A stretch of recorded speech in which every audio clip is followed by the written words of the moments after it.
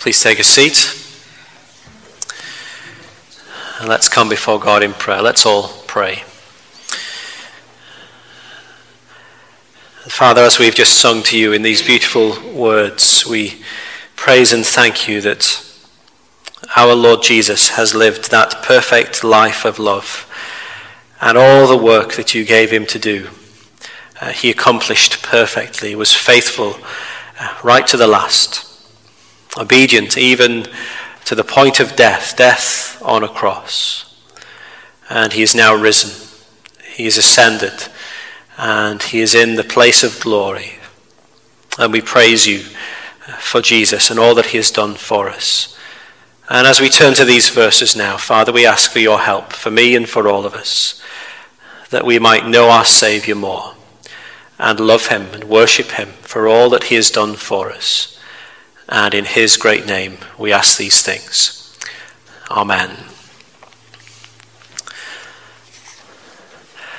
Well, it'd be great if you could please keep your Bibles open at those verses we read earlier on in our service tonight. And here at Crumlin EPC, we've been working our way through Luke's Gospel for quite some time now.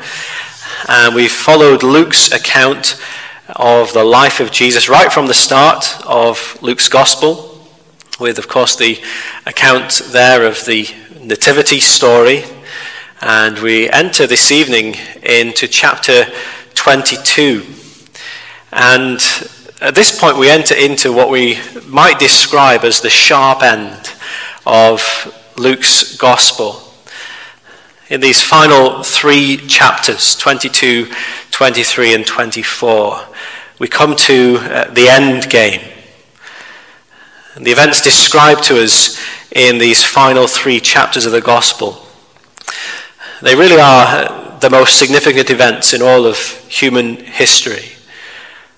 And gradually throughout Luke's story, the tension has been building, the plot has been thickening, the stakes have been rising, and now it all comes to a head.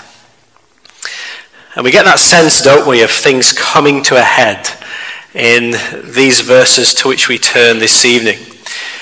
And we're going to notice tonight that there are two different plans in these verses. And these two plans are on a collision course with one another. On the one hand, there is the plan of destruction. And then on the other hand, there is the plan of salvation. And these two plans are about to go head to head. And of course, there can only be one winner. So the question is, well, which plan is going to come out on top in the end? How will this great story conclude? With destruction or with salvation? So let's look at these two plans and how Luke sets them before us in these verses tonight. And first of all, we'll look at the plan of destruction. By which I mean, of course, the plan to destroy Jesus. And by so doing, the plan to destroy all that Jesus came into this world to accomplish. The plan to stop Jesus in his tracks. The plan to get rid of Jesus once and for all. And we see that in these verses there are three main movers, if you like, in this plan of destruction. And in these verses they all come together, they join forces in order to try and destroy and defeat Jesus. So who are those three movers in this plan of destruction? Well, firstly we have, of course, the religious leaders. And we've seen already in Luke's Gospel that the religious leaders have made no secret of their opposition to Jesus. Remember how throughout chapter 20 in particular, those religious leaders kept coming to Jesus time and time again whilst he was preaching in the temple, trying to catch him out in something that he might say so that they could then have him arrested and bring his ministry to a halt. And as far back as chapter 19, verses 47 and 48, Luke has told us that the chief priests and the scribes and the principal men of the people were seeking to destroy Jesus. But they did not find anything they could do, for all the people were hanging on his words. They would have loved to have got rid of Jesus sooner. But the problem was that the crowds were enraptured with what Jesus was saying to them, enthralled with his preaching. These crowds of people flocked to hear him in great numbers. They listened intently to what Jesus said. How do you kill someone like that without there being a huge uproar? And when we get here to chapter 22, they're still grappling with that same problem, aren't they? How do you do away with someone who is just so popular? So look at verse 2. The chief priests and the scribes were seeking how to put him to death, for they feared the people. And you see, it's the same problem, isn't it? They still want to have Jesus killed, but they're still worried about what the crowds will do if that were to happen. The final verse of chapter 21 has told us that early in the morning, the people would come to the temple so that they could hear Jesus preaching to them. And those religious leaders hate it because they hate Jesus. They hate how his teaching exposes their sin and their hypocrisy. And they're frustrated because they just can't get at him yet. This plan of destruction, which they have been plotting for a while now, just doesn't seem to be getting anywhere. And then that all changes, doesn't it, when the second mover in this plan very unexpectedly comes to visit them. And of all people, it is one of the 12 disciples. It is Judas Iscariot who comes to meet with the religious leaders in order to betray Jesus to them. So Luke writes, Judas went away and conferred with the chief priests and officers how he might betray Jesus to them. And they were glad and agreed to give him money. So he consented and sought an opportunity to betray him to them in the absence of a crowd. This is exactly what the religious leaders were hoping for. The perfect opportunity just falls into their lap. One of Jesus' own disciples is going to hand him over to them. Judas is going to watch and wait for just the right moment. When Jesus is away somewhere quiet, the crowds are nowhere to be seen, and then he will hand Jesus over to the religious leaders. The question that many people have asked is, well, why on earth did Judas want to do that? Why did he want to betray Jesus, hand him over, get him killed ultimately? And I think the Gospels show us really two main reasons why Judas did this. The first is because of his greed. Judas was a greedy man. He loved money. That's very clear as you read the Gospels, isn't it? Remember what John tells us in John chapter 12. That story when Mary anoints the feet of Jesus with very expensive perfume. And John writes, Judas Iscariot, one of his disciples, he who was about to betray him, said, "Why was this ointment not sold for 300 denarii and given to the poor?" He said this not because he cared about the poor, but because he was a thief, and having charge of the money bag, he used to help himself to what was put into it. And Judas, you see, was filled with this idolatrous love of money.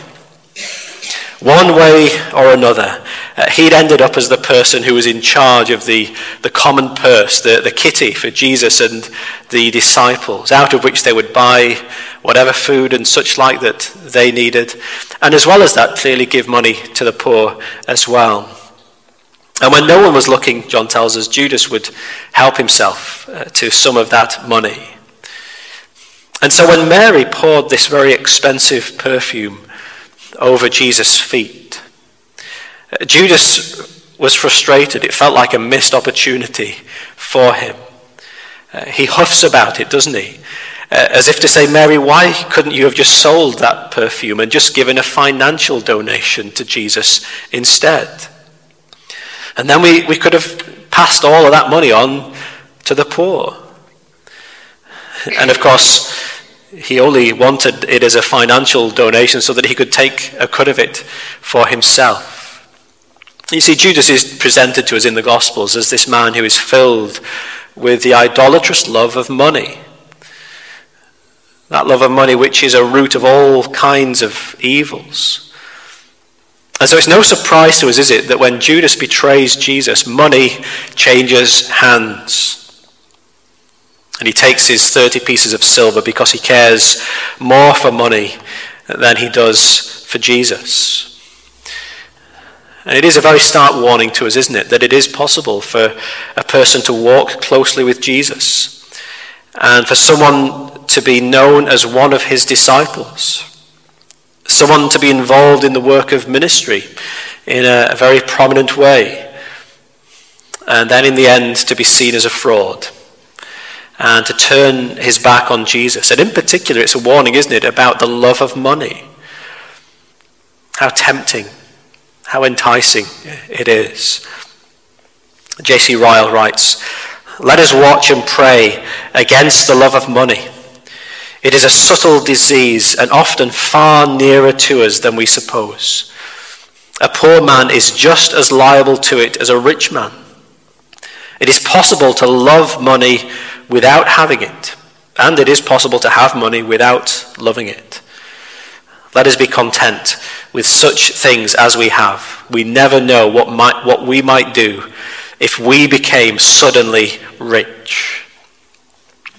Paul warns us, doesn't he, in 1 Timothy chapter 6, "Those who desire to be rich fall into temptation, into a snare, into many senseless and harmful desires that plunge people into ruin and destruction. For the love of money is a root of all kinds of evils. It is through this craving that some have wandered away from the faith and pierced themselves with many pangs." Those words are true of Judas, aren't they? And Paul is saying, be on your guard against this love of money. And so Judas betrayed Jesus out of greed, love for money. He saw this as an opportunity to make himself some quick money because he cared more for money than he cared for Jesus. But of course, greed is not the only reason why Judas switched sides and now aligns himself with the plan of destruction. Because as well as that, there is, of course, the work of Satan. And that brings us to the third mover in this plan of destruction, Satan himself. Satan, who is the arch enemy of Christ. Satan, who is opposed to Christ and to Christ's purposes and Christ's people in every way. Remember how back in the Garden of Eden, God declared spiritual war on the serpent, a warfare which has raged down the centuries ever since. And generation after generation has split the human race into two groups of people, as people have taken their side on this spiritual warfare, standing either with Christ or standing with Satan. And ever since Genesis 3, God has told us that this great spiritual warfare would reach its culmination, would come to a head in an ultimate battle between Christ and Satan, in which the Christ would be wounded, but in which Satan would be ultimately defeated. Remember those words of Genesis chapter 3. "I will put enmity," the Lord says, "I will put enmity between you and the woman, between your offspring and her offspring. He shall bruise your head, and you shall bruise his heel." And here is Jesus, the one who fulfills this prophecy, the serpent crusher, the one who will stamp on Satan's head and destroy him. And yet Satan is arrayed against him and opposes him in every way. And earlier on in Luke's gospel, Satan had thrown his best efforts against Jesus. He tried his best to knock Jesus off course, tried to make him fail in his mission. Jesus spent 40 days in the wilderness being tempted by the devil. And Jesus never succumbed even once to the fiercest temptations that the enemy could throw at him. And then remember how that story ends back in Luke chapter 4. When the devil had ended every temptation, he departed from him until an opportune time. And here in Luke chapter 22, that opportune time has now arrived. Luke tells us that Satan entered into Judas Iscariot. Judas came under the control of the spiritual personification of evil. And he would be used by Satan as a key agent in this plan of destruction. And of course that doesn't exonerate Judas in any way. But it does show us, doesn't it, that there's more going on here simply than the greed of Judas. Luke underlines for us here the full spiritual dimensions of what is going on here. That behind the actions of Judas and even behind the actions of the religious leaders as well, there is Satan. He's pulling the strings and he is about to throw his worst against Christ in order to try and destroy him and defeat his mission. And so as Satan enters Judas, and as Judas then meets with the religious leaders, these three main movers in the plan of destruction join forces. And their plan gathers momentum. And then remember that there's another plan going on here as well. There's not just the plan of destruction taking place here. As well as that, the plan of salvation is also moving ahead. And in these verses, there are three different ways in which we see this plan of salvation continuing in its procession. So first of all, notice how Jesus remains faithful in his ministry. That's the first aspect of this plan of salvation, continuing to move forward. Jesus remains faithful in his ministry. And with all of this opposition building against him, what does Jesus do? You could understand it, couldn't you? If he were to run and hide somewhere, try and escape from this trap that the religious leaders and Judas and Satan were setting for him. You can understand if Jesus did a runner here. But no, we discover, don't we, that Jesus remains faithful in his ministry. So we see that in chapter 21, verse 37. Every day he was teaching in the temple. Jesus didn't go and hide. Jesus didn't shy away. He remained absolutely faithful in his ministry, right up to the very end. The crucifixion is now just a matter of days away, and yet, remarkably, Jesus is not thinking about himself here, but he's thinking about others. And he's taking every possible opportunity to preach the gospel to as many people as possible. Now, verse 38 implies, doesn't it, that Jesus would begin preaching early in the morning. Each day that week he would get up early and he would take the short walk from the Mount of Olives over to the city of Jerusalem, and he would go into the city and into the temple, and early in the morning he would start preaching. And he would preach to hundreds, if not thousands of people each day. He would offer them the gospel. And of course Jesus knew full well that within a few days, many people in those crowds who were listening to him preach the gospel would turn against him. They would call out for him to be crucified. And yet even so, he remained faithful in his ministry, preaching the gospel to anybody who would listen to him. And it shows us just a little insight into the heart of Jesus, doesn't it? His love for lost people. His unswerving commitment to offering forgiveness and eternal life to those who clearly don't deserve it. It's a wonderful insight, isn't it, into the heart of Jesus, the way he remained faithful in his ministry. I pray that God would make us faithful in our ministry, just as Christ was. And then secondly, see how Jesus remains devoted in worship. how he remains devoted in worship. And whilst all of this is going on, it is also, of course, the week of the Passover. And so picking up in verse 7, Luke writes, "Then came the day of unleavened bread, on which the Passover lamb had to be sacrificed.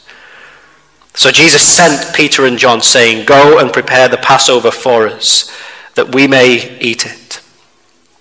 So we now discover that it's Thursday of Holy Week. It's the day before Jesus is going to be crucified.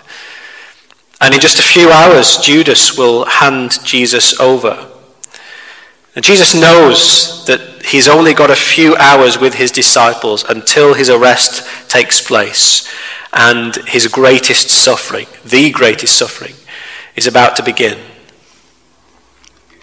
And again, with all of this taking place around him, you could understand if Jesus' thoughts would be elsewhere.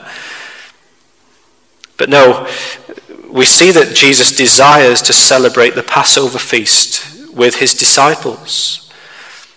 And he speaks to Peter and John in particular, these two who must go and make the necessary preparations.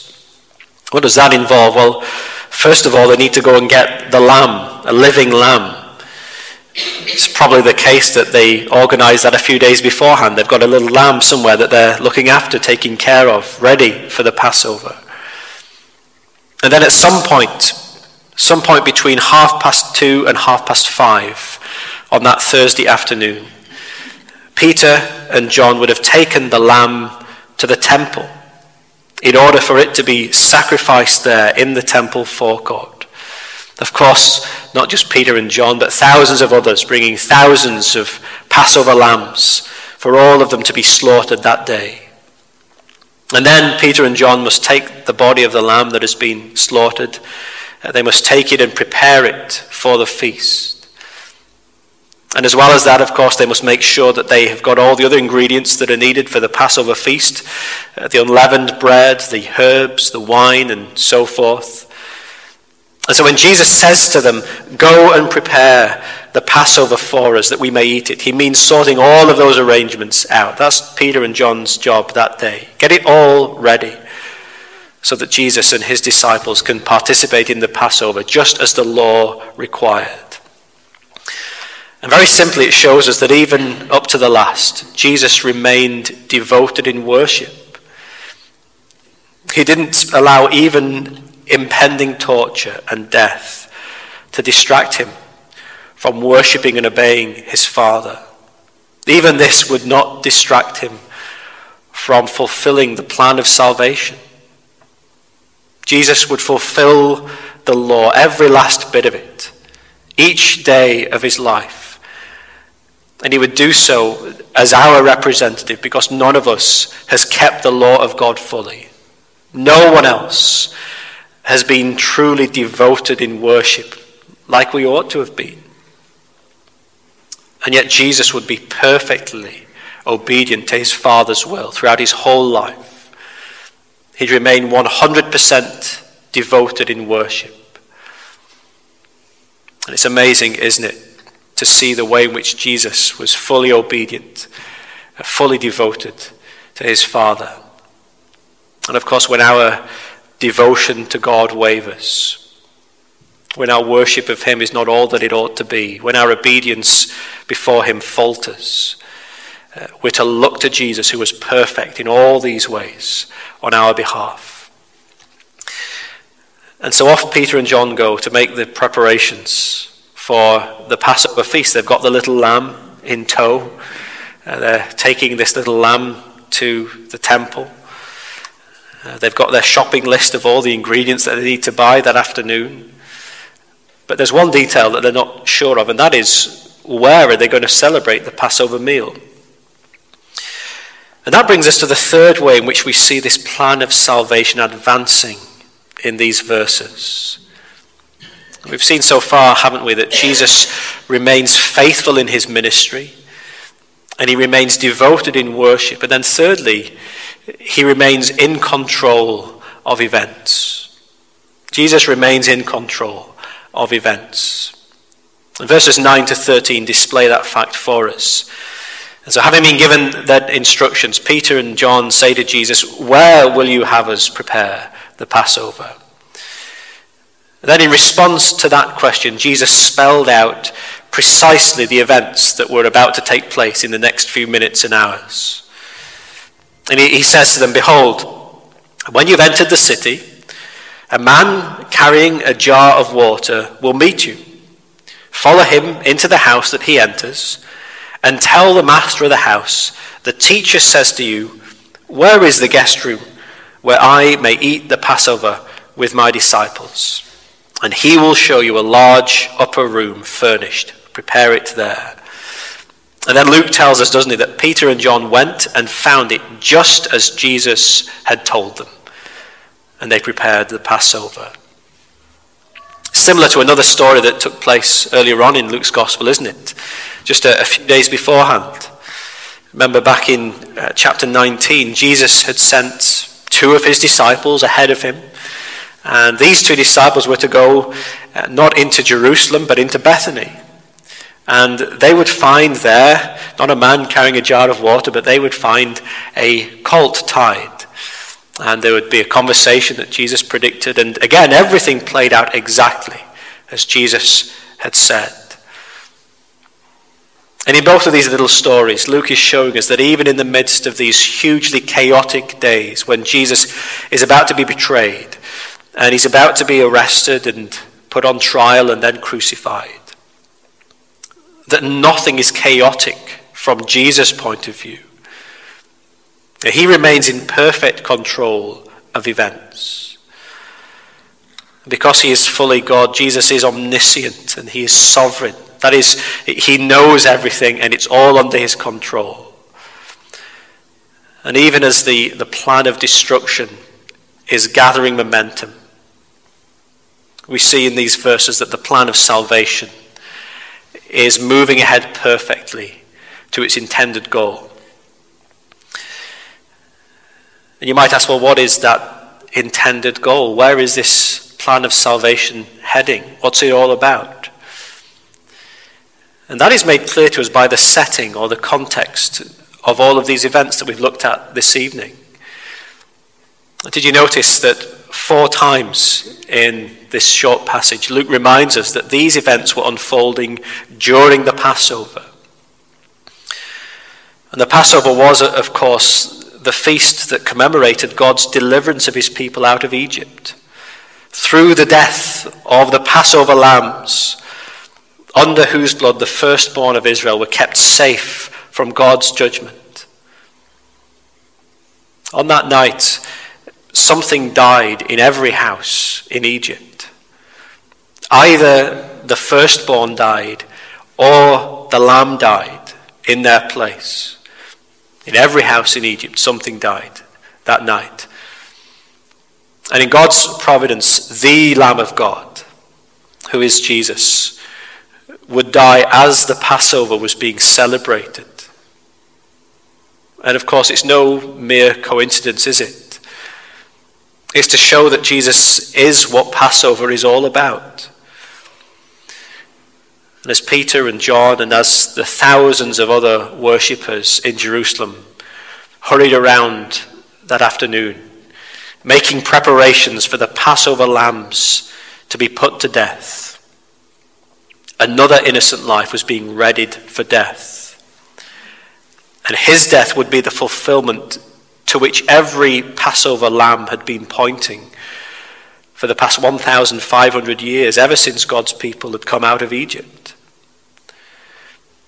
And just as those lambs that were slaughtered in Egypt brought safety from judgment and brought deliverance out of slavery, Christ's death would accomplish that in a much greater way for all of God's people.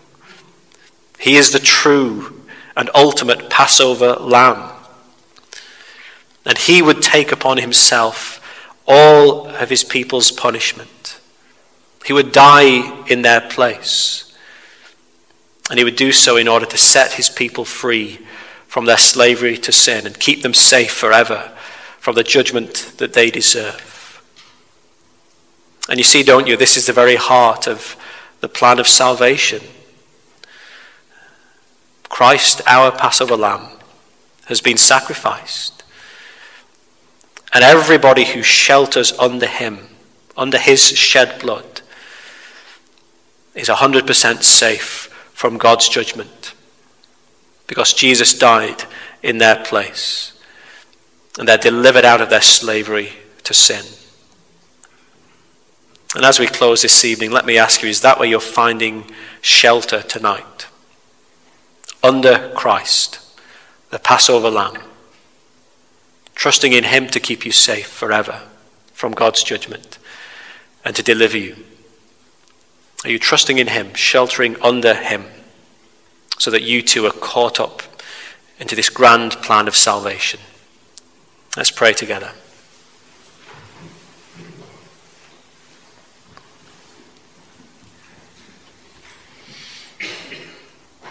Our Father, we thank you for the fact that even though evil men and Satan himself threw everything they could against Jesus, nothing could thwart the plan of salvation.